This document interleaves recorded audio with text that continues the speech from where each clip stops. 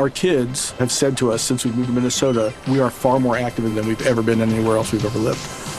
Moving to Minnesota opened up a lot of doors for us. Just this overall sense of community, of values that, Minnesotans have. It's a real accepting, loving community, especially with 2 young kids. See what makes Minnesota the star of the North. New residents share why they love calling it home at exploreminnesota.com/live.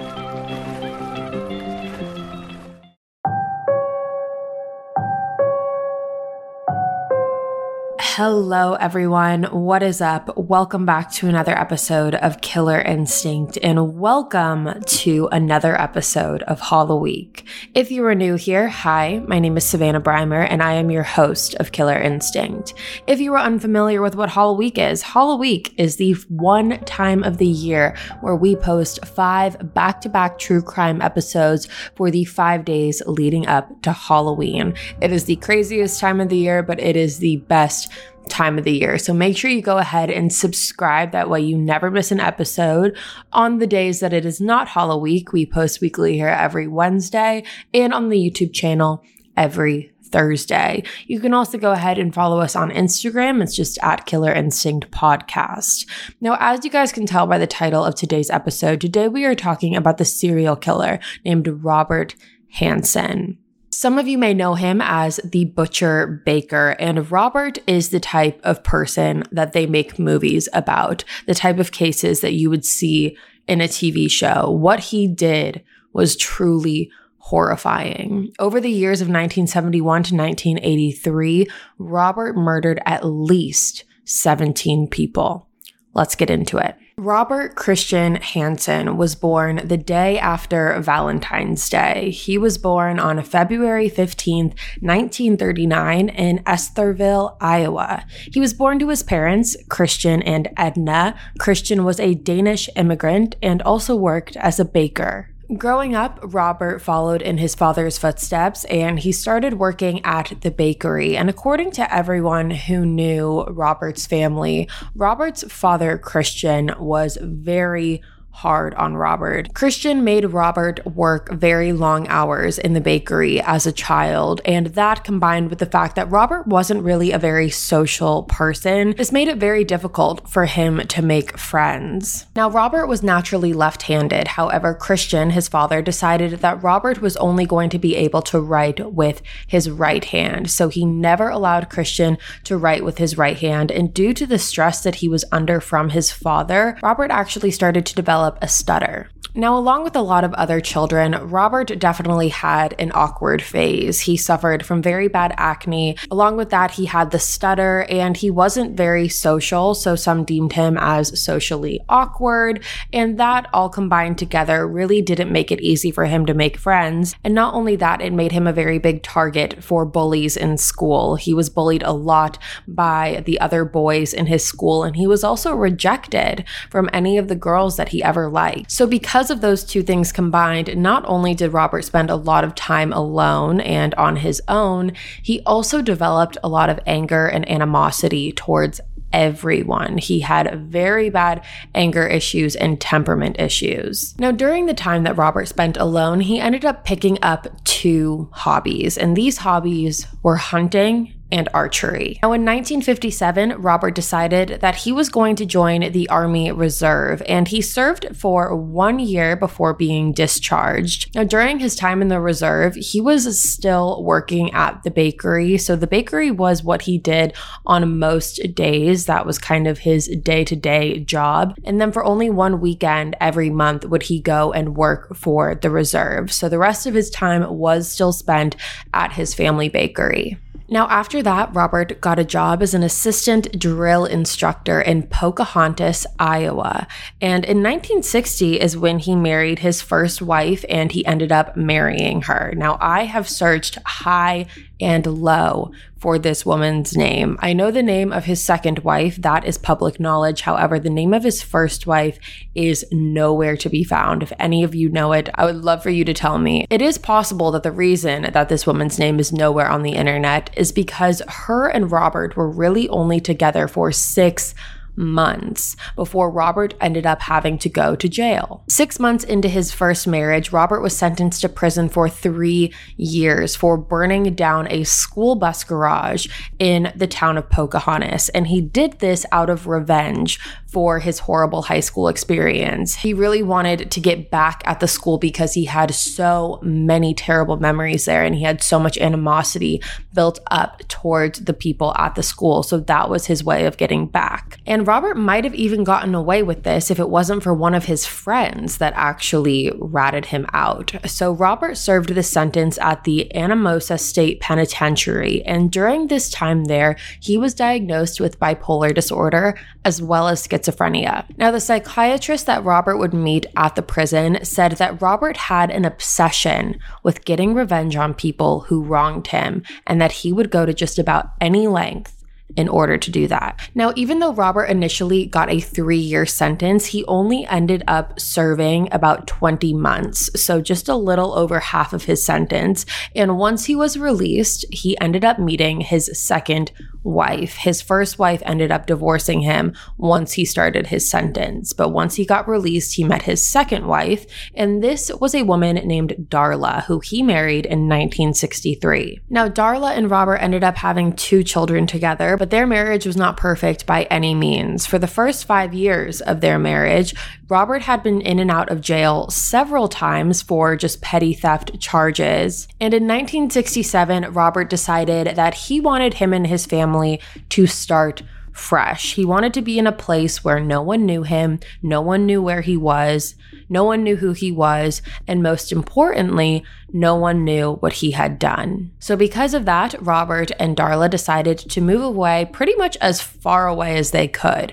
And that is when they moved to Anchorage, Alaska. For all things considered, the people that he met in Anchorage really liked Robert. He had a great relationship with his neighbors, and he was also able to do a lot of hunting in Anchorage, which he really loved. And he was extremely talented in it. He actually ended up setting hunting records in Anchorage. However, those have since been removed and taken down for reasons we're about to get into. Now, from the outside, the Hansen family seemed like your average everyday family, as they typically always do. Now, Iowa is very far from Alaska, like I said, and this was a very intriguing element to Robert. He liked that no one there knew his history. However, the facade of Robert being this, squeaky clean guy was starting to crack a little bit. Imagine an app designed to make you use it less. Seems a little counterproductive, right? Well, Apartments.com's Instant Alert feature works exactly that way. Instead of scanning rental listings a million times a day, simply set and forget your search to whatever you're looking for in a place and let Apartments.com do the rest. From pet-friendly apartments to balconies to in-unit ACs, Apartments.com's powerful search tools let you know when the perfect combination of features you're seeking is listed. So you don't have to power through rental descriptions one by one. With more rental listings than anywhere else, Apartments.com's instant alerts mean that you can spend less time looking for the perfect place and more time on just doing you. Apartments.com, the place to find a place.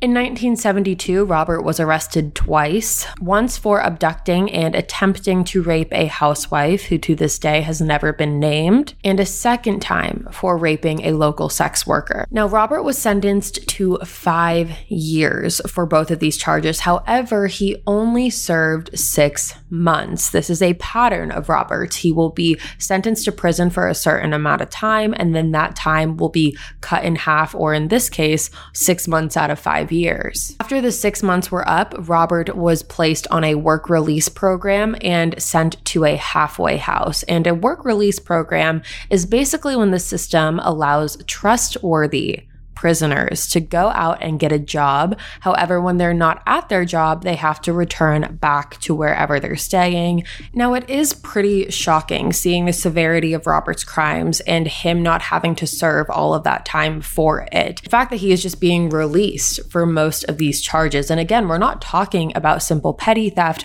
or petty crime or, vandalism or trespassing or things like that. We are talking about attempted rape, actual rape, kidnapping. These are very severe crimes that Robert was not getting fully punished for. So 5 years after Robert served those 6 months, he was arrested again. And this time he was arrested for stealing a chainsaw at a local convenience store. And he was sentenced to 5 years in prison for this. Along with that, he was also required to receive psychiatric treatment for his bipolar disorder while he was incarcerated. Now, this is a contingency that had never been put in place before in Robert's previous times in prison.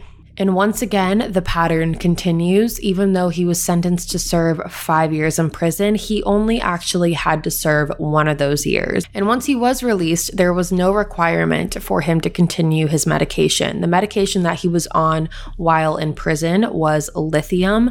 And once he was released from prison, he no longer had to take it. Now, right after Robert had been released, there was a robbery at his home. And what we know now is that Robert actually staged this robbery himself. And the reason he did this, the reason he faked a burglary on his own home, was so that he could get insurance money. And his plan ended up working. He ended up receiving $13,000 in insurance money. And with that money, he went on to open up his own bakery in Anchorage, Alaska. So he really was continuing on the family tradition of working at a bakery and having their own family bakery. And this is why he is referred to as the Butcher Baker. In 1982, Robert bought a Piper Super Cub bush plane. This is a 2-seater single-engine type of plane, and it maxes out at about 130 miles per hour. Now, Robert bought this plane without being able to obtain a license. He was actually denied a license due to his mental illness. However, he still bought the plane and he still used it. Now let's talk about Robert's killings. Robert is believed to have began killing in 1972, mainly targeting sex workers and dancers. His MO was typically to pick up a woman in his car, force her at gunpoint to his cabin, where he would continue to rape her, and then use his plane, the plane that he does not have a license to fly her to a secluded area to hunt her. Yes, I said hunt. Robert would take the women that he had kidnapped and put them on his plane and fly them to a secluded wilderness area and make them believe that he was going to let them free. He would tell them that, I'm going to let you free, start running, just run as fast as you can. And little did they know, this was all a part of his game. As these women ran for their lives, Robert would track them down and chase them using an arrow and a knife. And this was no quick chase. Robert would hunt these women for hours, if not days at a time, before tracking them down and killing them. You can only imagine the terror that these women are going through, thinking that they're going to be released while also not knowing where in the hell they are, because they just took this airplane to this random forest wilderness and now they're being told to run. They don't know where to run. And now they have this psychopath hunting them like an animal. Now, how we're going to cover this case is we are going to talk about how Robert was found and how the police figured out what he was doing, and then we're going to work our way backwards. That's typically how I like to cover serial killer cases, just because it maps it out easier. On June 13th, 1983, Robert picked up 17-year-old Cindy Paulson and offered her $200 for sex work. Immediately when Cindy got in the car with him, he then pulled a gun on her and drove her to his home, where he held her captive, tortured her, and raped her. Robert chained Cindy by her neck in the basement of the house while he took a nap on the couch. And mind you, Darla and the children were not home at this point. They were on vacation in Europe while Robert was doing all of this. Now, once Robert woke up from his nap, he then put Cindy in his car and drove her to the airport where he kept his plane. Robert would typically take his victims to the Knik River, which was only accessible by boat or bush plane, which Robert happened to have. Robert told Cindy that he would let her go if she cooperated and went to his cabin with him that was at Knik River. However, Cindy knew better, and she knew that if she got on that plane with Robert, she would not be coming back. Robert took Cindy to the Merrill Field Airport, and while Robert was loading the airplane's cockpit, Cindy found her chance to escape and she took it. She crawled out of the back seat and opened the driver's door while one of her hands was still attached to the handcuff, and she ran as fast as she could. Now, even though Robert did chase after her, he could not get to Cindy in time before she was able to flag down a truck driver that was driving by and got in the car with him. Now, once Cindy got in the car with this truck driver, she asked the driver to drive her to a local motel. And when she got there, that is when she called her boyfriend. Cindy's boyfriend was staying at a different motel nearby called the Big Timber Motel. And so she went to meet him there. So she actually wasn't the one to call the police. It was the truck driver that was the one to call authorities. And authorities then met Cindy and her boyfriend at the Big Timber Motel. Cindy was taken to the police station where she described Robert's appearance to a sketch artist to a T. She gave a perfect description of what Robert looked like. And along with that, Cindy was able to perfectly describe the house, the airport, and the plane. And she even left behind a little bit of evidence too. Cindy had left her shoes in the airplane before she ran off. So because they had the shoes in the airplane, they were able to link that to Robert. So obviously at this point, authorities have to go talk to Robert. And according to them, Robert was infuriated. Police told Robert that Cindy was accusing him of kidnapping and rape. And Robert went on this whole tangent about how it was obvious that she was using him for money and trying to falsely accuse him because he did not do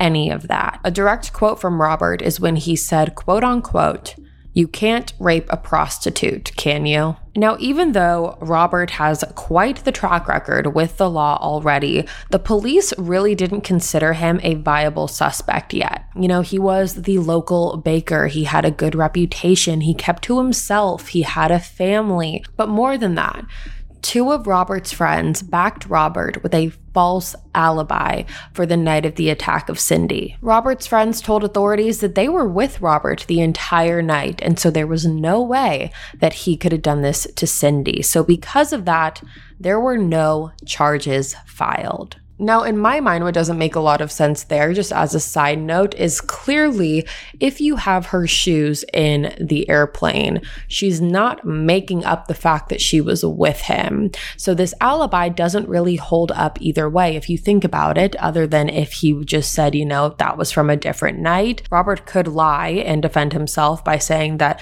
the shoes were left in there from a different night when they were together. However, those shoes being in the airplane shows that there is some credibility to Cindy's story and that this alibi shouldn't really hold up as much as it did for many reasons, but one being there's evidence in the plane that Cindy was there.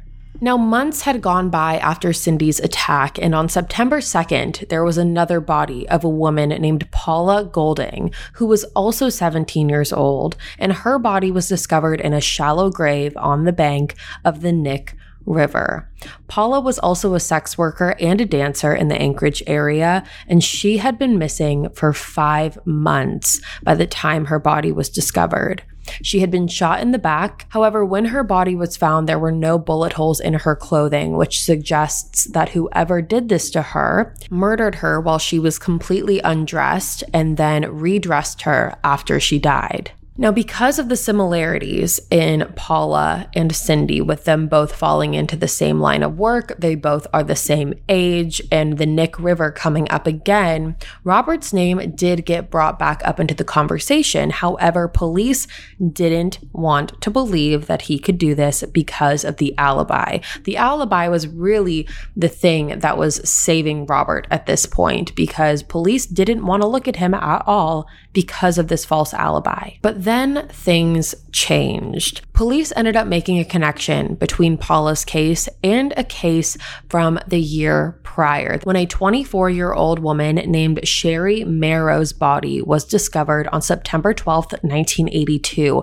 by two hunters that were hunting along Knik River. These hunters were named Walter Gilmore and Leland Hale, and they discovered Sherry's body as they were returning back from hunting and crossing over the sandbar in the Nick River. At first, they noticed a boot sticking out of the sand, and when they got closer, they realized it was a body. They immediately contacted authorities who arrived on the scene, and police discovered a shell casing from a .223 caliber bullet. An autopsy confirmed that Sherry had been dead for about 6 months, and it took 2 weeks to identify her. Sherry was also a dancer. She danced at the Wild Cherry Bar in downtown Anchorage and was last seen on November 17th, 1981. Now, after finding and comparing the similarities between Sherry, Paula, and Cindy, authorities ended up bringing in an FBI profiler because at this point they were stuck. They didn't know where to look. They didn't know who was doing this, when in reality, Robert was right under their nose the entire time. Now, this FBI profiler came in and he profiled the suspect as someone with low self-esteem, someone who was also an experienced hunter, and someone who had a history of rejection from women. This profiler even went as far as to say that this suspect more than likely had a stutter. Now, does that person sound familiar to you? Now, once the authorities heard about this profile, they went back to the 2 men that gave this alibi for Robert. So they went back to Robert's friends and they basically said that if they were lying, if this alibi was not true, that these 2 friends were going to be criminally charged to the fullest extent, and that is when they cracked. Both of these men admitted that they had lied about the fact that Robert was with them that night. They said that Robert was not with them that night, and not only that, they also informed police that Robert had committed insurance fraud by staging a burglary in his own home to collect $13,000 of insurance money to open his own bakery. Now, once police learned that Robert's alibi was completely fake, that's when they really honed in on him. Now, Robert was brought in for questioning again on October 27th, 1983. And according to authorities, when they walked into Robert's bakery, because that is where they met him to tell him to come with them, Robert didn't ask any questions. It's almost as if at this point, he knew he was caught. But what Robert didn't know is while Robert was with authorities answering questions and being interrogated, authorities actually had a warrant to go through his entire house and search it from top to bottom. Now, at first, when Robert was being questioned by police, he was adamantly denying that he had anything to do with any of these disappearances and any of these murders. However, it didn't take long for him to figure out that the police knew a lot more than he thought that they did. And a lot of what the police knew is what they found in Robert's home. Inside of Robert's home, police found the gun that had been used to carry out all of the murders, as well as the IDs and jewelry that Robert had taken as trophies from his victims. Now, along with all of this, police also found an aviation map. This map was found hidden in the headboard of Robert's bed, and this was a map of Anchorage, Alaska. Robert had marked X's on spots of the map where he had left his victims. He literally created his own treasure hunt map and marked everywhere where he had murdered someone. Different sources say different numbers as to how many X's were on this map. And these numbers range from 24 to 32 X's on this map. So it was somewhere in that range. And this is when police knew, finally, that they had their guy. And not only was the aviation map enough for them to know that Robert was responsible for this, while police were searching through Robert's home, they also found the same shell casings in Robert's home as the ones that were found when Sherry's body was discovered. So based off of all of this information, Robert was then arrested and charged with assault, kidnapping, weapons offenses, theft, and insurance fraud.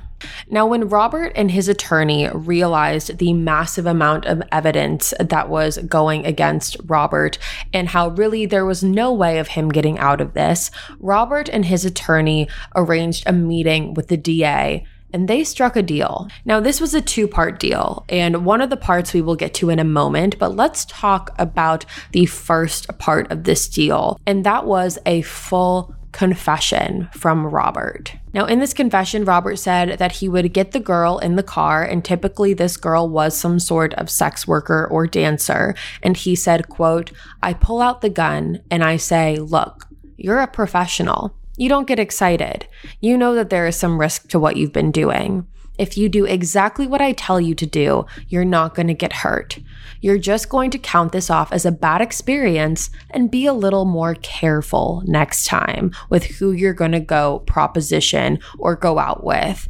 I tried to act as tough as I could to get them as scared as possible. Reach over and put the gun in her face and get them to feel helpless or scared. You always try to get control of the situation." He admitted to taking women into the wilderness, again saying that his favorite spot was the Knik River.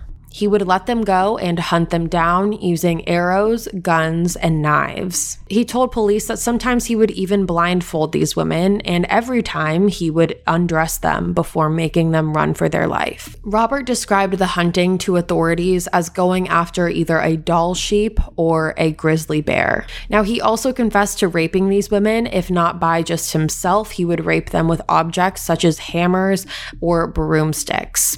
Now, as part of his confession, police gave Robert a large aerial map of Anchorage and told him to mark where all of the grave sites were. Now, Robert marked 15 grave sites on the map, which again is different from the 24 to 32 that were marked on the original map. However, on this map, he only marked 15, and 12 out of the 15 were already known to police. They knew about those 12. However, those other 3, they were just learning about.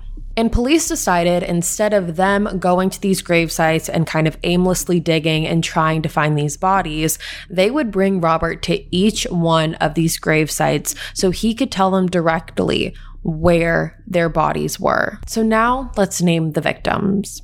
Celia Van Zanten was 17 years old when she went missing on December 22nd, 1971. She was found 3 days later on December 25th, 1971, and Robert never admitted to killing her. However, he is believed to have done it because there was an X on the original aviation map where her body was discovered. The same thing happened to 17-year-old Megan Emmerich and Mary Thill. Megan was 17 years old when she went missing in July 1973, and Mary was 22 when she went missing in July of 1975.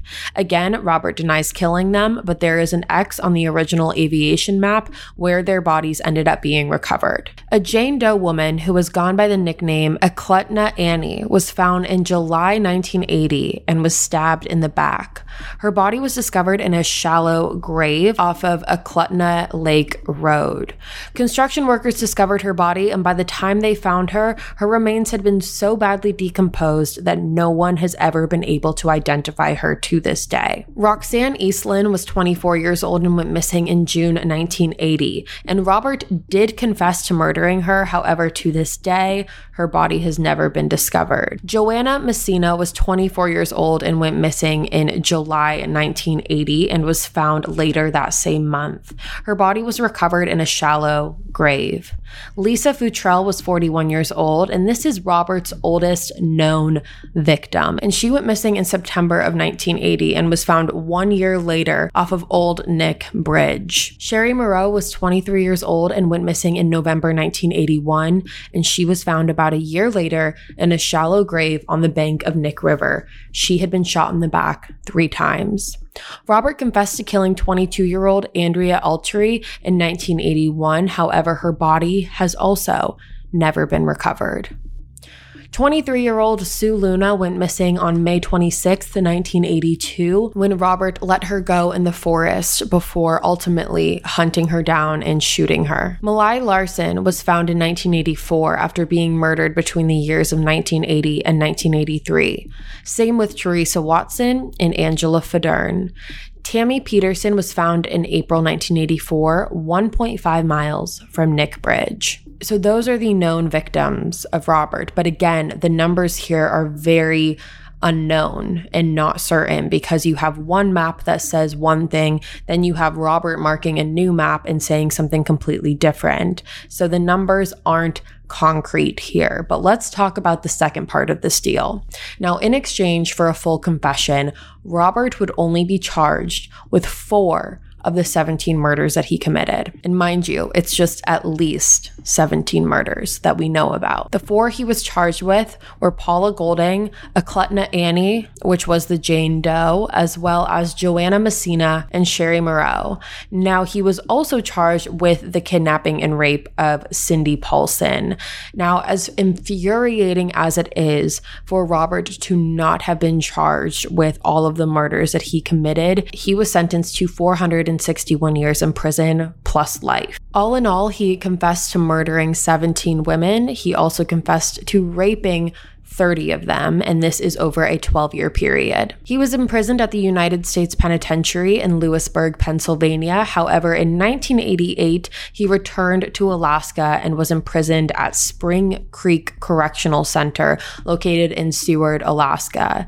His wife did end up divorcing him and moved to Russia with her kids, where it's said that she is now a teacher. Robert died on August 21st, 2014, due to health conditions. So his life was ended in prison. Now, the Knik River is a part of Anchorage, and in 2010, I know that it is many years after these crimes were committed. However, in 2010, the population was 744 people. So there really weren't a lot of people roaming around at the time that would have been able to see Robert doing this.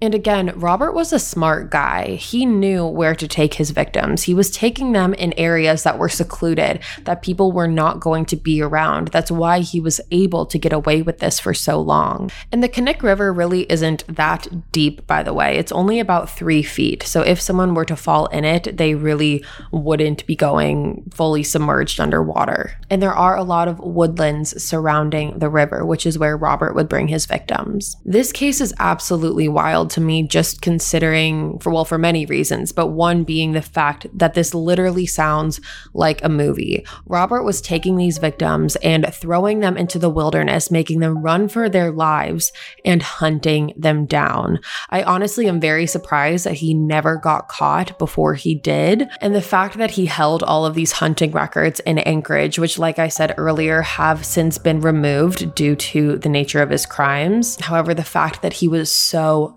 good at hunting, yet no one really knew what his favorite thing to hunt for was. This was all such a sick psychological game that Robert was playing in his head. So everything about that to me is absolutely horrifying. And that is why I thought it would be a perfect episode to cover for this episode of HalloWeek, because Robert Hansen really isn't someone that you hear about a lot. For as bizarre and twisted and terrifying his crimes were, I feel like you don't necessarily hear about him a lot, which is interesting because his number of victims is high. Having at least 17 victims is a very high number to have. So those are my thoughts on this case, but I would love to hear yours as well. You can leave them in the comments below, or you can DM me at the Killer Instinct Instagram, which is just at Killer Instinct Podcast. And with that being said, you guys, that is all for me today. Thank you so much for tuning in to another episode of Killer Instinct, and thank you for tuning in to another episode of HalloWeek. Like I said, my name is Savannah Breimer, and I am your host of Killer Instinct. Make sure you go ahead and hit that subscribe button. That way you never miss an episode. We post weekly here every single Wednesday, and you're not going to want to miss it. We also post every Thursday on the YouTube channel, and you're not going to want to miss that. I'll be back tomorrow with a brand new case for you guys. And until then, stay safe. Bye, guys.